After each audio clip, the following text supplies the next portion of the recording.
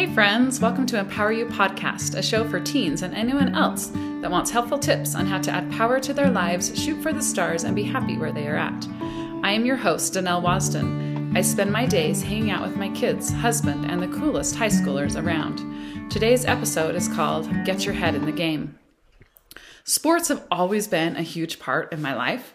I've played them all growing up. I lived in a small town, and so I played volleyball and basketball and ran track and did softball in the summers. And so there was a pretty huge part of my life.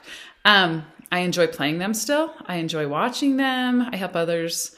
I enjoy teaching others skills. I sometimes play on an old woman league of volleyball. And I just love competing and playing. One thing I know about athletes, though, is I believe that all of the greatest athletes and competitors out in the world have not only learned the physical skills of the sports that they're good at, but I also believe that they have learned to manage their minds to some degree. Today, I'm going to teach you a tool that I learned through life coaching that can help anyone that truly uses it, and it'll help you in any sport that you're playing. Or if you're just playing the game of life, it can help you with that as well. This tool was created by Brooke Castillo, and it's called the Model. Basically, in a summed up version, it is a tool that helps you think about the thoughts that you are thinking and choosing. And these thoughts create your feelings, which in turn drives your actions and ultimately gives you the results that you want. So we're going to talk about how powerful thoughts are. So to start off with, I want to give you an example from my college days of playing volleyball. I played volleyball in high school, and then I went to Salt Lake Community College to play volleyball. And when I was in high school, like I said, I was from a small town, so I had a graduating class of about 42. And I thought I was pretty big stuff in this school, but I knew there was a bigger world out there. In high school, I was the outside hitter. I could pass the ball better than the average player. I had a pretty wicked left-hand swing, and my team took state my junior and senior year. Okay, so this is the story that I kind of tell now, but this is not the story I was telling myself when I was playing college volleyball. When I was playing college volleyball, the story that I had in my head was I was from a 1A school. It doesn't matter how good I was because it was such a small school. These girls on my team and the other teams that are playing college volleyball are from huge schools, so they're way better than I am.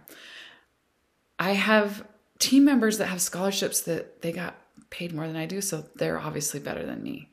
Some of my teammates were from even outside the U.S., so they obviously had to be really good if they're going to the school's going to pay for them to come. And I didn't really like some counter thoughts to this that I didn't think about when I was playing was how many thousands and thousands of hours I had played in a gym. And I didn't think about how I had one of the most incredible coaches in the whole wide world. And probably I have never met anyone that can run a gym better than she does. And I didn't take that into consideration. But I just thought of how I didn't have a clue what I was doing. And I can't let anyone down back at home.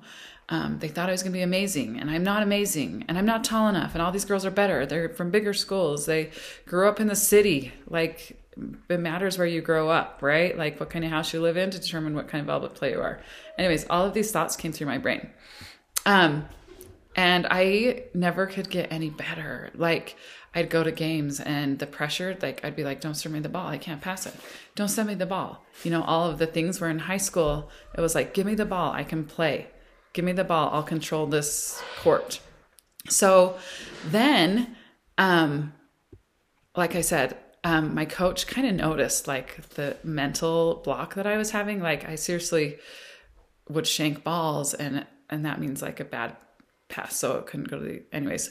And I physically in practice was pretty good. I was better in practice than I was during games, but my body knew what to do, but my brain wouldn't let it because I didn't have any belief in myself, because I was thinking the thoughts of all the things that were wrong with me rather than the thousands of hours that I played, the ability that I had to jump, my physical ability, as an active person.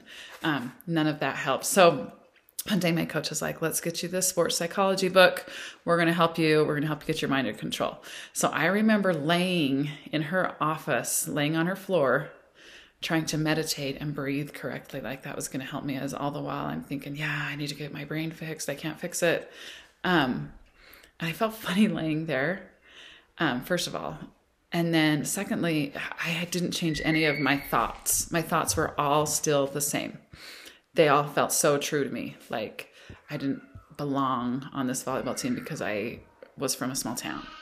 I got through the first real college season and played pretty much crappy the whole time. It came time, the season was over. It was like the pressure was gone. It came time for spring tournaments. I was going to graduate that year with my associate, so I wasn't coming back, but they needed me to play in these spring tournaments with them. And I kicked butt again. I was like, I'm done. It doesn't matter. But I played like I knew how, and I was back to my normal skills. And I was good again. Of course I wasn't the best out there, but I was at least playing how I knew how to play, and I was helpful to the team. I dropped all the pressure and I felt so much better. So the crazy thing is though, so the spring happened, and then I ended up going to Utah State to play for them, which is a 4-year school. And of course, all the thoughts came again. The foreign players are better. They're from bigger schools. I shouldn't be here. I'm not that good. And I was a basket case again. I remember sitting on an airplane going to a game thinking, what the heck am I doing? I can't do this. I can't pass a ball. Why can't I pass a ball? I've passed thousands and thousands of them. And so, long story short, I totally get that there's a mental piece to sports. And I get that there's a mental piece to life. I still sometimes get in my head, and I'm not able to function in life how I think I should because of I don't think I'm good enough, or I don't know how to do this, or this person's better, whatever it is. This is what I'm going to help you with this just really quick with the model. So pay close attention because this is how it works. So here is an example, high school example. So we have a circumstance, kind of like the facts. So we're going to say that the facts are, there's this freshman basketball player that has played since she was in 4th grade. She is physically strong and coordinated. She can make 10 out of 10 free throws, and she knows how to dribble the ball as well as John Stockton. Okay, all of these things can be facts. Then the thought is everyone expects me to be good. She's going in freshman. Her family's all played basketball. They've given her all the camps, whatever. So she's thinking, everyone expects me to be good. And the feeling she creates for herself is pressure. So the action that she does is she questions all of her moves. She misses her free throw shots. She makes several turnovers. She avoids shooting the ball. She avoids dribbling the ball. She's not wanting the ball. She's really not even enjoying basketball. And it's something that she's had a passion for since she was 5 years old. And then the result is she doesn't do what she expects herself to do. And then she's discouraged and frustrated, and she has all that pressure. So you have your circumstance, you have your thought, you have your feeling, you have your action, and your result. The thought always creates the result. Everyone expects me to be good. Really, everyone doesn't expect her to be good. I wouldn't expect her to be good. But that thought creates pressure, which in results makes it so she doesn't do what she expects herself to do. So here's the trick. We pick a new thought. A thought that is believable to us. Not all thoughts are believable. So let's say we have the same freshman girl. She's going in to play basketball. She's thinking like everyone's expecting her to be so good. She'll be on the varsity and she can make 10 out of 10 free throws. And rather than the thought everyone expects me to be good, she could have a lot of different thoughts. She could think, I'm good and I will make mistakes. John Stockton made mistakes. Michael Jordan made mistakes. We all make mistakes. But the thought, I'm good and I will make mistakes, maybe that would drive a feeling of confidence. Or maybe it could be, I'm just here to have fun. And then the feeling is excited. Because we're going to play a lot better in basketball if we're feeling excited and confident rather than we are a lot of pressure.